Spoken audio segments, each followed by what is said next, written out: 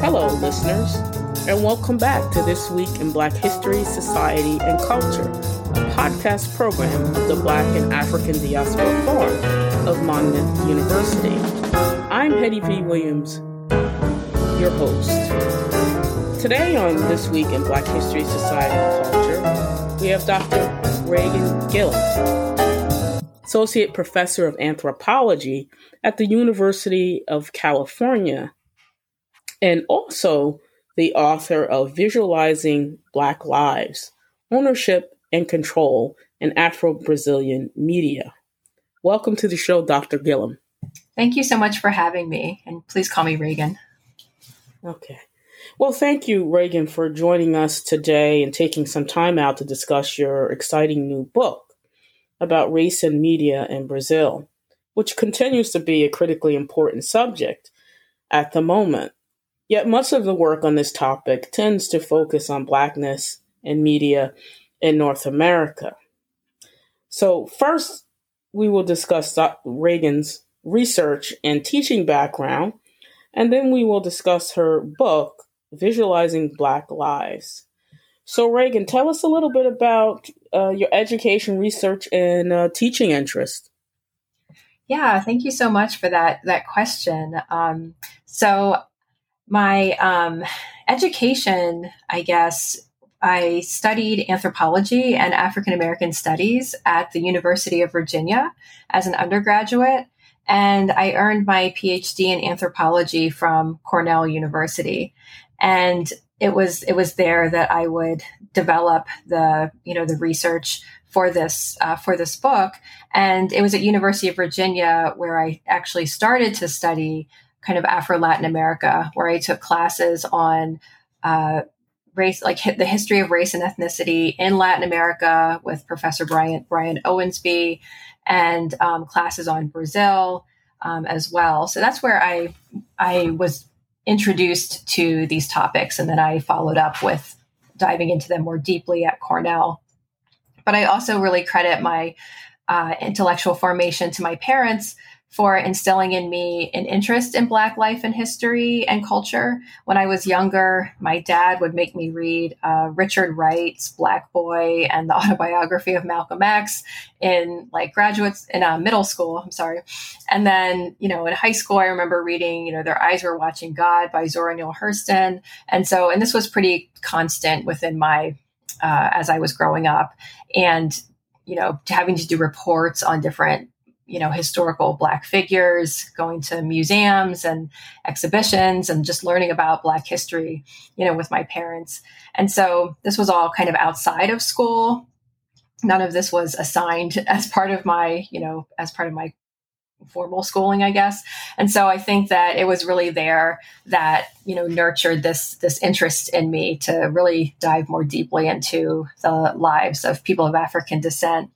And so for my research, I'm interested in Black life, history, and culture, but in Brazil. And I am specifically looking at kind of how racial dynamics and racism operates in Brazil, and how Afro-Brazilians challenge racism and navigate their social system, which I think we'll talk about later. And I look at specifically media as a site to understand how mainstream images of Black people, and then also alternative images produced by Black people, how these contest and maintain racism in Brazil. So I'm glad you brought up this into the conversation, your journey into study this topic, in terms of your parents. I remember my introduction to Black history first came from my parents, and certainly teaching me about, the history of not only our family, but African American culture in North America. But this leads us to my next question about anthropology, why study anthropology, but also, what is your definition of anthropology? I think people get romantic notions of this discipline, maybe from film, and it is related to your larger research discussion of media. I think Indiana Jones, and I think students might still come to it thinking, oh, well, I want to be this guy. because they access the idea of what is anthropology sometimes, I think, through film, anthropology, and archaeology. So give us your working definition of the term anthropology. I mean, because even when I was an undergraduate, I probably had no idea what anthropology was. Mm-hmm. I mean, I knew what history was, right? One of the standard disciplines that we all take in K through 12. Yes, thank you. You are absolutely correct about that. I like that, the image of anthropology and how that needs to also be probably made more complex and have a little bit more attention onto it. And you're correct too about the archaeology and the Indiana Jones. I had friends in graduate school who were teaching classes in archaeology, and they said many of the students came with this image kind of Indiana Jones in their mind. And so So that absolutely. And that's not a bad thing to, bring people in and then, give them kind of more of, what we sort of actually do in the discipline. So I came to study anthropology kind of during like a high school summer program. That's where I was sort of introduced to what anthropology is, because you're right. I had never also heard of anthropology. And so I was attending a summer program on international relations at Georgetown in Washington, D.C. And like I said, I was a high school student. It was just a couple-week long summer program. And the sessions were kind of focused on like international relations and international diplomacy. And I thought, I'm interested in that. I had this interest in, international life and living abroad and things like that. And I thought, oh yeah, I could maybe try to work in like, in a diplomat's office or some such thing.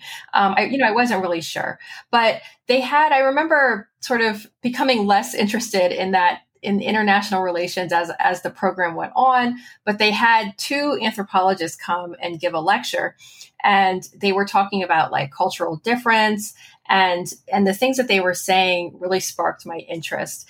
And I also remember being in a session with other students. We would have these little class sessions.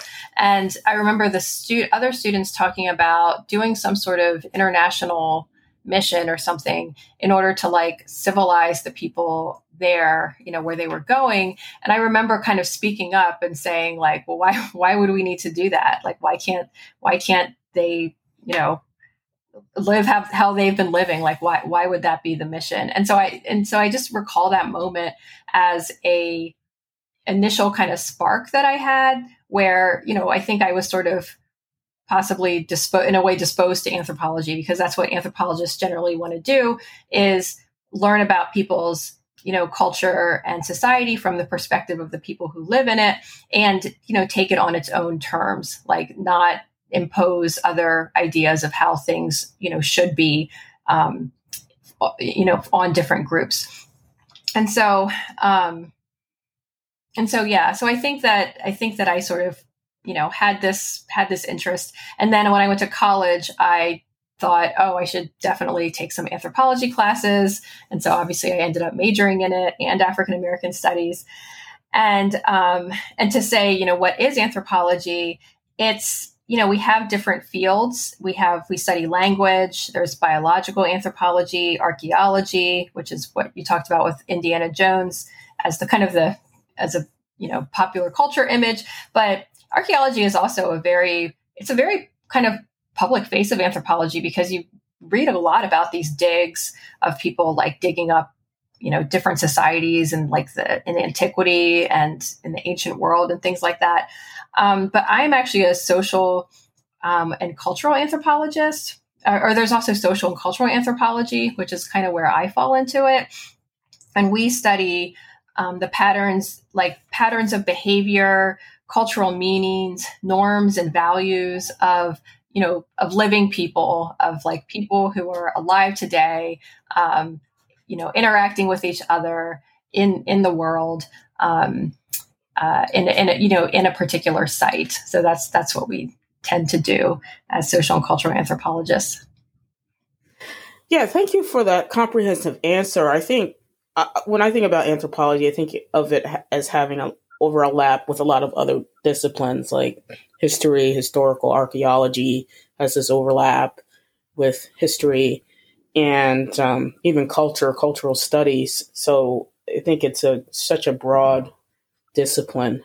But to put you on the hot seat for a second, I have to mention that article that's been circulating on social media, wherein we don't need to get into the details, but it seems like anthropology as a discipline is kind of taking a beating over the last week in regards to the article where a researcher was engaged in ethnographic methods and looking at Japanese culture.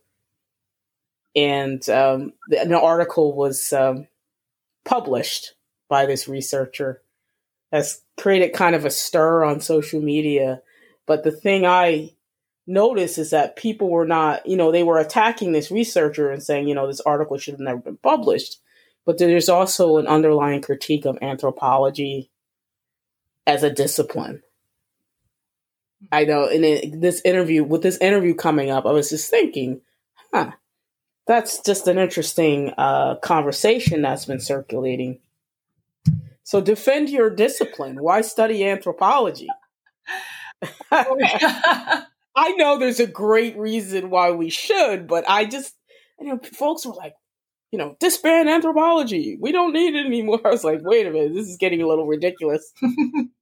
Yeah. So with that article, I think that I haven't read the article. I've seen the Twitter commentary on it. I know very little about the researcher and things. I've also seen people say, how is ethnography being conflated with anthropology in this whole thing? Because to some, I've seen people also say, like, there's possibly not anthropologists necessarily involved in the research. Right. I think they were just ethnographers. So because other disciplines do ethnography, like sociology does ethnography, media studies does ethnography, education scholars use ethnography. And I know this because I teach ethnographic research methods. And so I have a variety of different students in my class from a variety of different disciplines. So I know that other disciplines use ethnography. I think that anthropology we've been kind of engaged in different discussions that are ongoing about race in anthropology. And gosh, I don't know what to say. I mean, I think that I think that there's like to a certain extent, many people who I know in the kind of the Association of Black Anthropologists and kind of other I'm thinking of other events, which was like let anthropology burn. Like there was that kind of, you call it like a webinar. And then recently at the last AAA, there was a discussion about kind of like race and anthropology during the presidential lecture. People have been talking about the discipline's sort of complicity with, or the discipline as a white space, the discipline as, complicit within like colonialism and, ongoing structures of inequality. Right. And so this is definitely a discussion that's been happening, in anthropology, and we're relatively generally, I mean, we do have like this self-reflexivity where we do kind of, where the individual is encouraged to look at themselves as a researcher and ask why they are the ones who should be doing this research, and to think about, does this research actually need to be done? Is it actually contributing to greater knowledge of a particular, group? Could it be harmful to the group or to the researcher? I mean, these are all questions that at least I talk about in my classes when I teach ethnographic research methods. And I know other people do too, because I've read people talking about this. So there are all kinds of different, I think, conversations that we have in ethics, right? That's definitely a topic that we talk about. So there's all kinds of, I think, conversations that we've been having in anthropology that I think I don't know that they necessarily come to the surface when this kind of like thing happens. And then I think too, like I said, like people have been wondering like how we got, I think that this kind of paper, like it dredges up all of these different issues that, that have been happening in anthropology. And so perhaps it's also a moment again for us to think about ourselves and how we're perceived. And why we're being brought into this as well. No, I think you raise a lot of good questions about not only your discipline, but this whole question of ethics and the role of the researcher, but also the fact that gets us to our next question about methods, that other disciplines use ethnographic methods in their work. And something, you're using in this book that we're leading to talk about regarding methods. What's your perspective on autoethnography? I think there is a big part of this conversation about this particular article was a conversation about autoethnography and ethnographic methods as well. So can you talk a little bit about the methods that you use in your own work in this book in particular? Yeah, thank you. So, ethnographic research methods are pretty close to my heart in that I teach ethnographic research methods to undergraduates and graduate students. And obviously I use them in my own research. I think autoethnography is a really valuable method of doing ethnography. It's important, again, with that self-reflexivity for the researcher to, think about themselves as well. But again, you always have to just keep that question of ethics also at the forefront of your mind and wonder, what is it that you're engaged in and, why are you doing it? But ethnography generally explores cultural, and social groups from like their own point of view, the point of view of the people who are actually members of those social groups. It's also kind of it can be a description of a particular group. And you can use many different kind of methods within ethnography. So you can use like interviews, sound recordings, participant observation, visual renderings of different scenes. There's a variety of different ways that we try to document the social life, right? Because ethnography usually is also examining life as it's unfolding in front of you as a researcher, with living people engaged in, whatever it is that they're doing and whatever it is that you're looking at.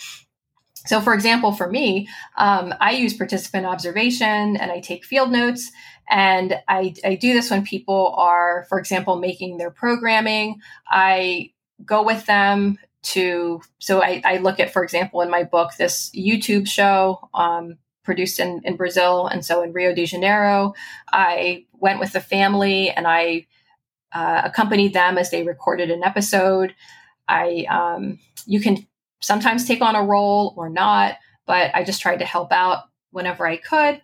But I, just went with them as they were recording different takes and different parts of the episode that they were producing.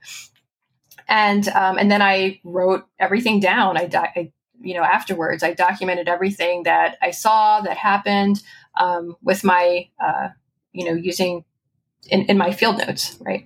I then also did an interview with this particular family about the program that they produce. And then I did interviews as well with other Black media producers about the programs that they produce. I asked them what was their aim in producing these programs. I asked them about their backgrounds, the training that they had in media production. And I asked them also about like the difficulties that they faced in producing this media. So these are just some examples of the questions that I would ask around producing interviews or doing interviews. And then I also looked at the media itself, and I looked at the kind of I did a textual analysis on the media to look at the kind of meanings that this media was communicating, and the kind of messages in a way that the narratives were communicating really about Black people and identity. And I was interested in how these narratives and what this media communicated, how it meshed with larger ideas that Black social movements were communicating in Brazil, or how it meshed with like what national racial dynamics also advocated. So I used a variety of different methods to try to get at, what kind of stories and what kind of narratives about Black people, would Black people produce if they had the time and resources to produce their own media. Now, I like your discussion as well of the different approaches that, are involved in ethnographic methods. It raises some questions about, it makes me think about oral history and how the one concern that gets raised there, among others, is will someone you're interviewing, if you're using that approach and you're an outsider, come into a community to interview, will that person necessarily be more or less likely to be truthful with you if you're an outsider versus being an insider is one question that comes up with oral history, using the oral history interview.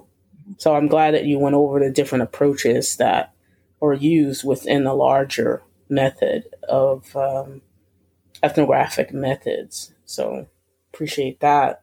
So let's look more directly at your book. And when we think of this phrase, Black Lives Matter, or Black Lives, visualizing Black lives, which is in your title, we often turn to North America and think about the race issues and movements in North America. But I think, you're looking at this obviously from a perspective of Brazil. But it also reminds us that Black movements have global dimensions. And so tell us about the main premise and argument of your book, Visualizing Black Lives. Yeah. So the main premise of the article or of the book is the subject of the book is media, produced by Afro-Brazilians. And so I'm looking at short films, television programs, YouTube videos, graffiti, for example. So various media produced by Afro-Brazilians. And I'm arguing that this media foments anti-racism in Brazil.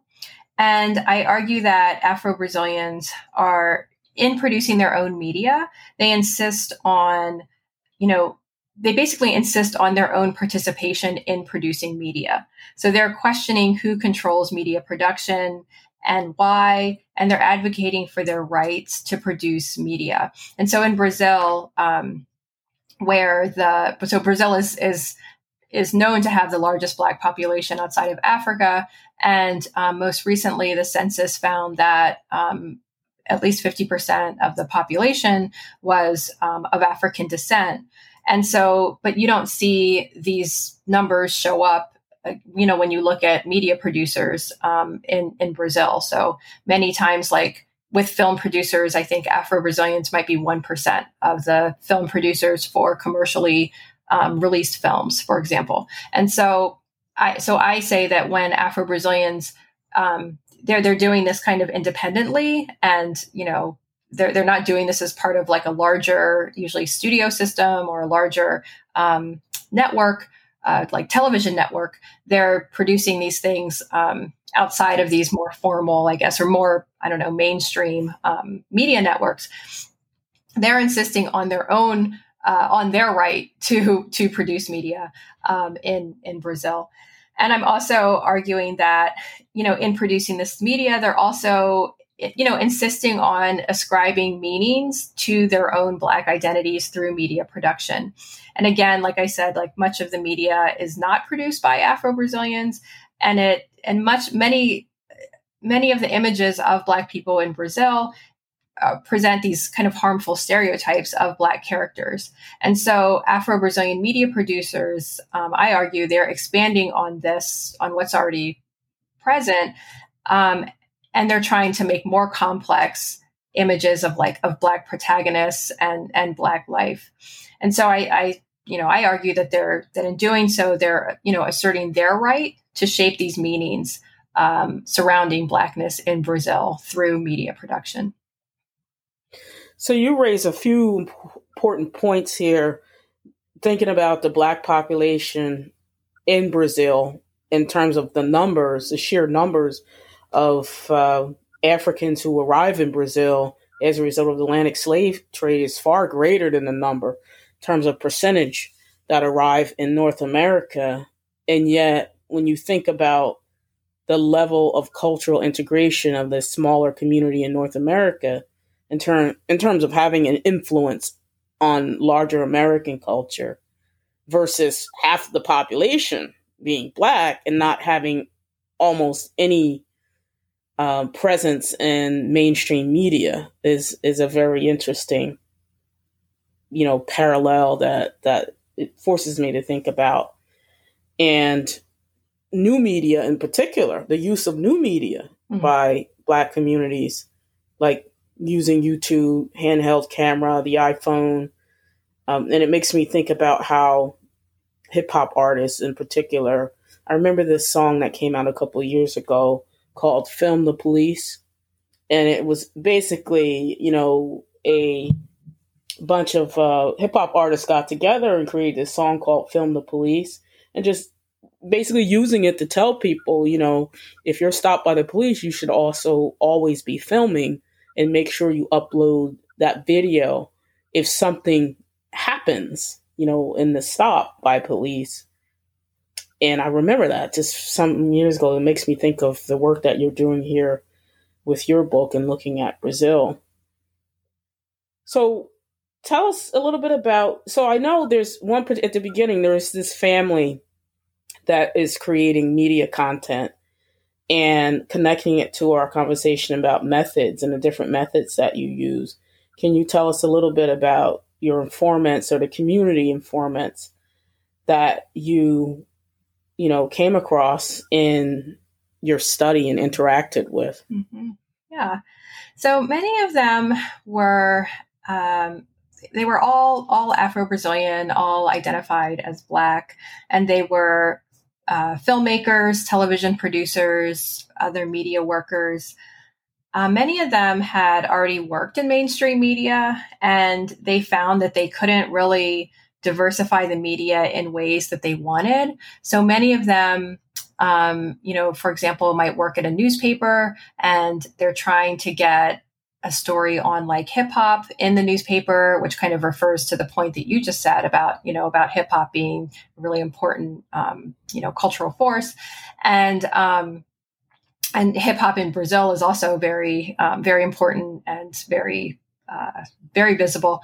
And so, say a Black journalist might try to get a story on hip hop, for example, maybe a particular hip hop artist or a show or something, in a newspaper, and they're constantly thwarted by the editors and told, oh no, this won't really, no, our audience wouldn't be interested, things like that. And this is sort of a constant barrier that they would face with a variety of different kinds of stories. They might say like, let me try to get this Black doctor I know to, in the newspaper as like an expert, right? We're trying to interview a doctor about XYZ. Oh, I know this Black doctor. Let me try to get them in. And they're sort of said, oh no, we're going to use this other person. So there are a variety of different ways. They're trying to sort of diversify the media in the mainstream media where they work. And it just wasn't working. And so many of them would then move into kind of alternative media where that had a focus on Afro-Brazilians. And so some of them worked exclusively in media produced by and for Afro-Brazilians. Like there's a magazine in Brazil called Race Magazine. And it's like I kind of compare it sort of to like the Ebony magazine, if you will, of Brazil, but it's nationally circulated and directed toward a Black audience. And so, some people would work there. Other people would continue working in mainstream media, but then they would work in alternative Afro-Brazilian media, kind of in their spare time. And so I knew someone, for example, his name was Oswaldo Faustino, and he was a journalist for a major newspaper in São Paulo. And he also, wrote a column on Black history for Race magazine. And he, was involved with this Black television network that I did research with. And he's just generally involved in a lot of like Black culture and politics in the city of São Paulo. And so a lot of people were like that. And the family that I talked with earlier, they made the YouTube program. The father was an actor on TV Globo, which is like a major television network in Brazil. But then he also made this YouTube program, again, on the side, which was far more critical and, really talked about like race and racism, on the side. So that was what many of them did. They were also all trained in media production. They had gone to college. They had degrees in journalism and television production. And many of them, they really just wanted to tell stories that centered the experiences that they had, as people of African descent in Brazil. Yeah, so I think there's a lot of parallels. Obviously, the point of it, just making me think of a lot of points of parallel, not just beyond the Americas, really. Similar movements in Europe, for instance, especially during the Black Lives Matter movement in general. But so we raised this question of race in Brazil, and one of my questions was: Are Brazilians in denial about their society in terms of the Blackness, race, denial about race? What does it mean to be Black in Brazil, for instance? Who is Black in Brazil versus in North America, right? That answer to that question might be a little different. So it feeds into this question about racial democracy and racial categories. Can we talk a little bit about who is Black in racial categories in Brazil for our audience to kind of understand the differences between North America and Brazil? Yeah, this is a really important question. And I thank you for asking it, because you're right. Brazil has understood itself and has been understood, outside of Brazil as what you said, a racial democracy. And so what that means is that racial democracy is the idea that the Brazilian population is a result of mixture between Africans, Europeans, and indigenous people. And so the idea is that, usually like during slavery, all of these different groups sort of mixed together, had relationships with one another, and out of that mixture came the sort of contemporary, Brazilian population. And so it's a result of like past mixture, but also ongoing mixture. And the idea is that, because of all of this mixture, there is no color line. And because there's no color line, there's also, no racism in Brazil, because how can there be racism if you don't actually have these stable racial categories? And so that's the idea. And so people tend to talk about like this cordial racism in Brazil, if it does exist. And the way that this tends to operate is that there can be very little attention given to race. So the government wouldn't have, programs based on race. If people want to talk about racism, researchers have written about how there's kind of a silence around even talking about racism. And so if people kind of even want to talk about it, like people have experienced racism, like people of African descent have experienced racism. And they might say, for example, oh, I saw a help wanted sign. I went to look for a job. I walked in and they told me that, oh, the job has been filled. But then my neighbor went the very next day to the very same job. And my neighbor is very light or basically white. And they were told, oh, sure, here's an application. You can, fill it out. This, no problem, And so people talk about these kinds of experiences and, but then they might be silenced and people will say, oh, no, that wasn't racism. No, that wasn't, that's just because you went and, maybe you just didn't look appropriate or something like that. And so people will kind of like brush it off. And so that's what researchers refer to as kind of this like silence around racism. So that's the idea of like the racial dynamics.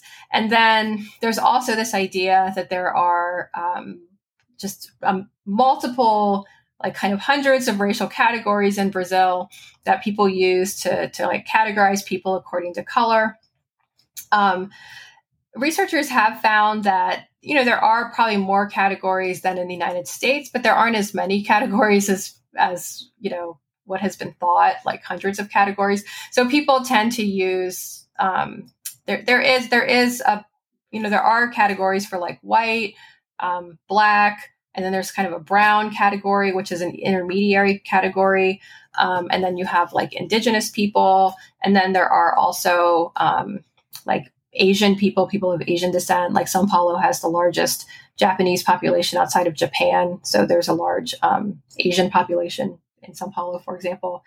And so there are other people too. There's also like Lebanese people in Japan. I mean, in Sao Paulo, sorry. So, so there's a variety of other people in the mix too. But I think that this idea of what it means to be Black has really been raised by the Black movement. And they've talked about like people of African descent. And, there are people who, identify as Black, who have families who are Black. And when I would ask people, for example, who I interviewed, why they identified as Black, many people would say, oh, because my parents are Black and my grandparents are Black. They're descendants of Black people. And as you said as well, Brazil received the largest amount of people during the transatlantic slave trade. It has the largest, number of people of African descent. And those people have also kind of known that they are of African descent.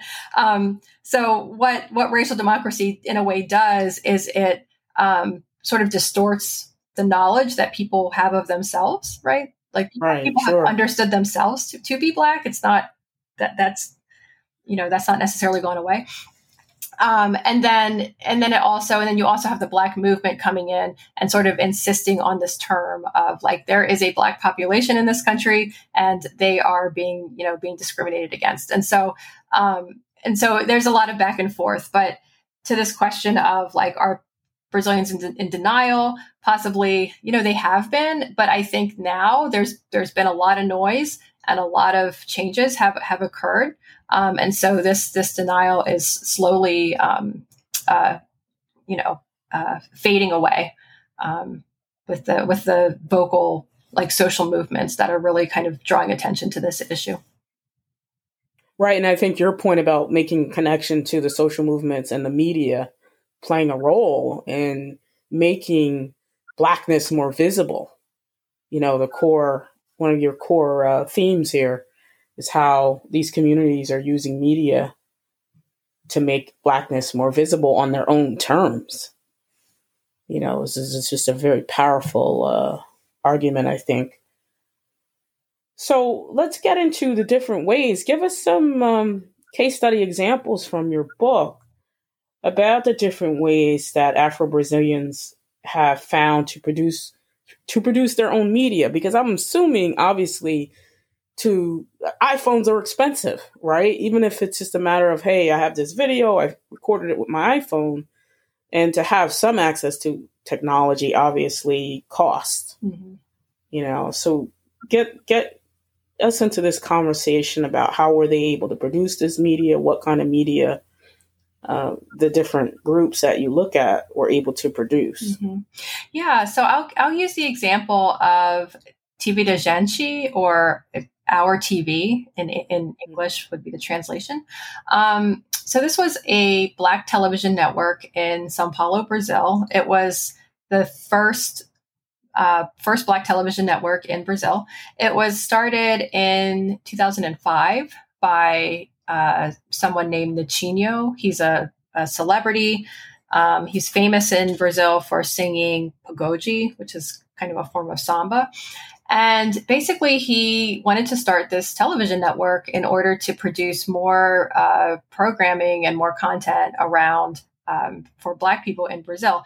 And he did it at a time, and so it was 2005, and this was a time when there was a lot of energy around kind of anti-racism and anti-racist movements in Brazil. The government had just signed what was called Law 10.639, which mandated the teaching of Afro-Brazilian and African history and culture in primary schools. So, and so that's just one example. But there was a lot of momentum at the time, and he wanted to sort of tap into this momentum in the space of media and produce this network that would harness that energy into the visual realm. And so he started this the network, and you asked this question about like the cost, and it's expensive, and you're right. Like, how do you just start producing this media? How do you just start a television network when you may not have the capital? So what he did, which I found really interesting, was he managed to get resources from Angola and Angolan investors in the television network. And one of the ways he did this, so Angola and Brazil have a connection in that they were both colonized by the Portuguese. And so there's actually a lot of connections between Angola and Brazil. And you find in Brazil, Angolans and Brazilians also go to Angola, right? So there's actually this, South-South connection between the two countries. And so I think the Angolan government, they were looking to produce media for Angolans in Angola. And one of the ways they thought they could do this was to use the infrastructure of Brazil and fund this Black television network in Sao Paulo and have them produce the content, and then also air the content then as well in Angola. So that was the idea for that connection. And so they sent, resources in order to produce the network. But I think there were definitely some, issues with this, and that possibly Brazilians may not know what Angolans want to see on television. There are different like snafus with that plan that I do talk about in the book.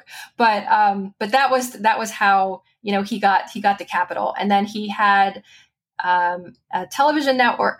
The actual infrastructure came from a television network. He was in an old studio that had been run by TV Globo, which is like a national television network in Brazil, and he hired a lot of media programmers, like Black media producers who had, like I said, worked in mainstream media. So he got for this woman named Conceição Lourenço to run the network, and she had run Race Magazine prior to that, and then she had also had plenty of experience working in media as well, and in other forms. He also he got Oswaldo Faustino, who I had mentioned, who wrote columns on the side on Black history. He worked at TV de gente, at RTV, the television network. And so there were other people. He hired this man named Flavio Carranza, who had worked in radio and television in Brazil. So he amassed this group of people to produce and carry out the television programming on the network. And just to give you an example, one thing I talk about in the book is how they wanted to sort of present an image of inspiration, I guess, or uplift for Afro-Brazilian people. And so their idea was to present in some of the programs like Black doctors, Black lawyers, Black professional workers. And so there was one program where it was like an interview program. The program was hosted by a man who was a judge. His name was Dr. Egio Silva, and he himself was a very visible Black judge. He had also run for public office in Brazil. And so he hosted this program. So he himself would have been like a reference or an example of Black success. And then he also interviewed other people like him. He called upon his network and interviewed other, Black lawyers and doctors and people like that on the program. And the idea was to also communicate to the audience ideas about like their rights. It was to communicate, about health, and really to give the audience also resources like for their own lives, right? And for their own, like to help them, with their own agency, for example. So for example, he had a segment where he had this it was a Black judge who was like adjudicating a case between a restaurant employee who was suing his boss for back wages. And the restaurant employee won because he was terminated without then being paid, and he won the case. And so this was an example of how people, can use the judicial system to get the money, that they are legally, have a right to. In the system. So that's just one example, but that's what they did. And I argue in the chapter that they were kind of presenting also this very like middle class, image of uplift for Afro-Brazilians, on that channel. And in doing that, they were also kind of arguing that, there's this image that Black people in Brazil are all poor. And so they're sort of complicating this image of Black people in Brazil. And they're saying, well, we're also like middle class. We're also professionals. We also have these kinds of, we do this kind of work as well. And so, you can't just pigeonhole us into this one area. Yeah, so your larger argument is about how they're able to retain control and represent more positive images of Blackness through these various forms of media, which makes me think about, so they get this monetary resource from Angola, and there's this connection, and having access to money and resources. The example I think of is Tyler Perry, but Tyler Perry, it's a whole nother show, right? He has money, he has resources, but is he producing more positive images of Blackness? Most people would say, well, no. He's generating more stereotypes or playing into stereotypes, regardless of his access to money and resources. But it also makes me think about how Aaron Magruder, used a cartoon to criticize Black media moguls like Robert L. Johnson, who was the founder of BET. Mm-hmm. But the cartoon Boondocks has a Johnson-like character in which, Magruder criticizes and uses the cartoon to be critical of BET and Johnson. Mm-hmm. So that, it's making me think about your larger thesis of these producers saying, all Black people are not poor. They are actually also middle class, and, using the media in a strategic way.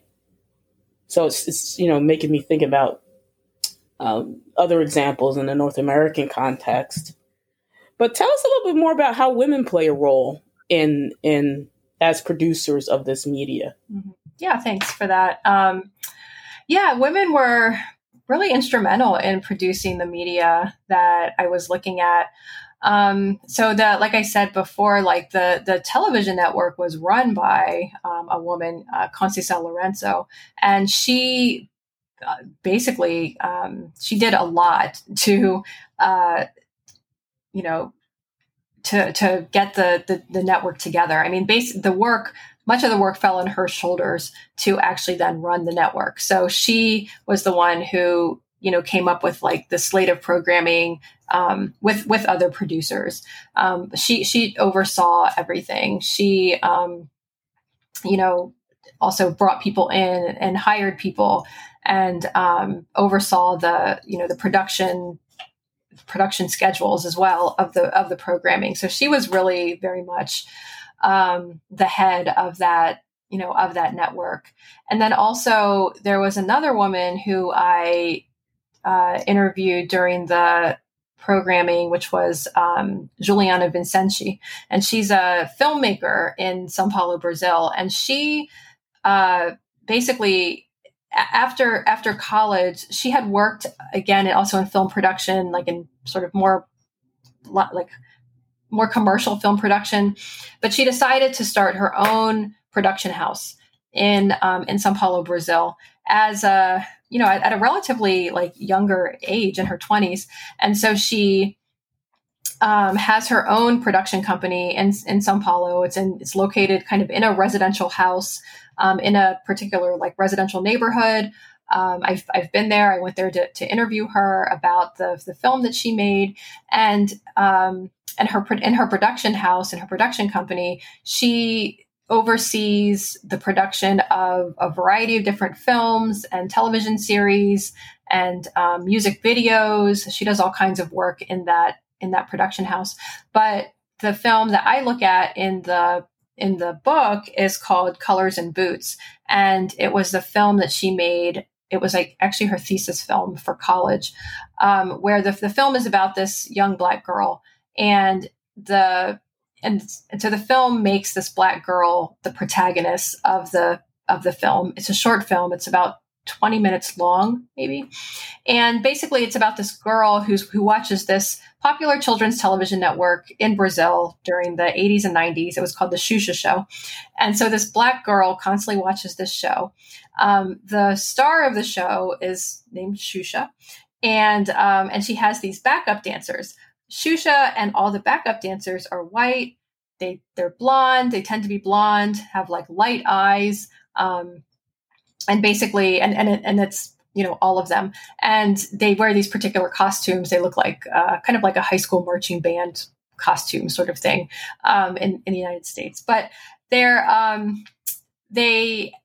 my point is they have this particular look, and the girl, this young Black girl, tries to emulate the look in her clothing and in her costuming, and she dances, to the show. But the idea is that she can never fully inhabit the world of Xuxa because she's not white. She doesn't look like any of these people. She also has very long curly hair that is also sort of kind of wild, also like around her.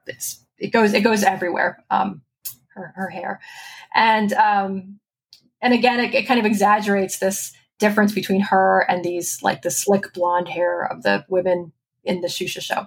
So my point is that the film was about that, and it's about kind of like this pain of not being able to join the show. She eventually tries to straighten her hair, but it doesn't really work. And then eventually she learns that, she'll kind of never inhabit that world, and she needs to really gain another perspective on herself and and get her own view. And how does she see things?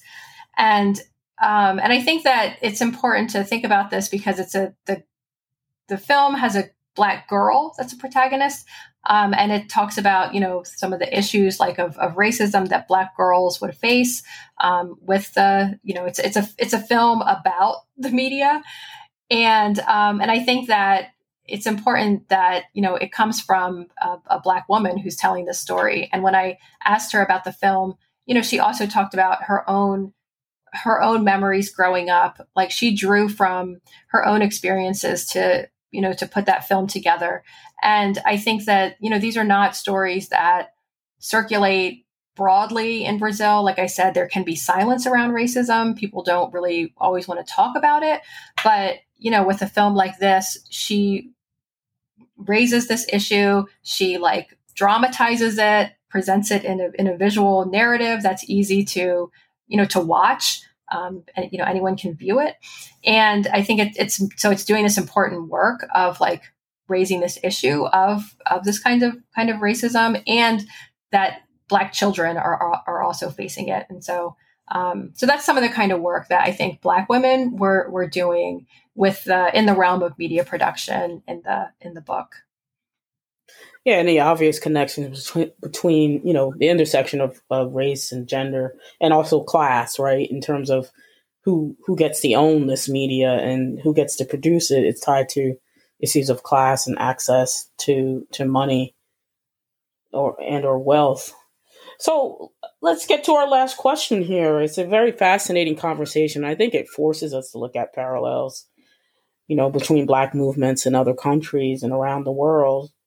But in what ways have Afro-Brazilian media producers then expanded the arena of anti-racist struggles? How have they used this media to kind of expand this conversation and these social movements? Mm-hmm.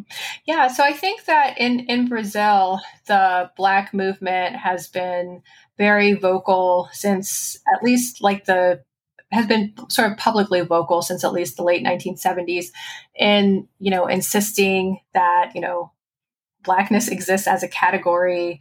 And I think this is one of the differences kind of between Brazil and the United States. And in the United States, I think like activists don't have to necessarily don't have to convince people that Blackness exists, right? That a Black population exists. People I think know that in the United States, whereas in Brazil, Black movements have to sort of start from another point where they have to say, like, we are Black. There are Black people in this country. We are, a constituency and a group. They have to sometimes convince people of African descent to identify as Black, and to kind of raise this consciousness about racism and racial structures in the country. So, they have to do a lot of work around consciousness raising in a way to fight against what we've already talked about, which is like the effects in a way of like racial democracy, which can silence, like I said, these larger issues. So the Black movement has really been a voice for anti-racism and for Black consciousness in the country. And I think that this media it taps into that energy that the Black movement has generated. And I talk about this in the book as well, because the Black movement, I think, is the foundation. It's foundational to these media producers. The kind of work that the Black movement has done has really made possible these other kind of offshoots to take up what they're saying and put it into the media, put it into visual form. And so that's what I think these media producers are doing. They're, bringing this kind of knowledge that they have, like these experiences that they've had. They've had these differential experiences of racism, of, racial inequality, this different histories. And they've brought that, to the kinds of films and videos that they're producing. So in some ways, just by showing, frankly, just by showing Black characters and showing, Black people in a film, even if they don't talk about race and racism, is a challenge to the mainstream media that does not present Black people as protagonists, right? And so in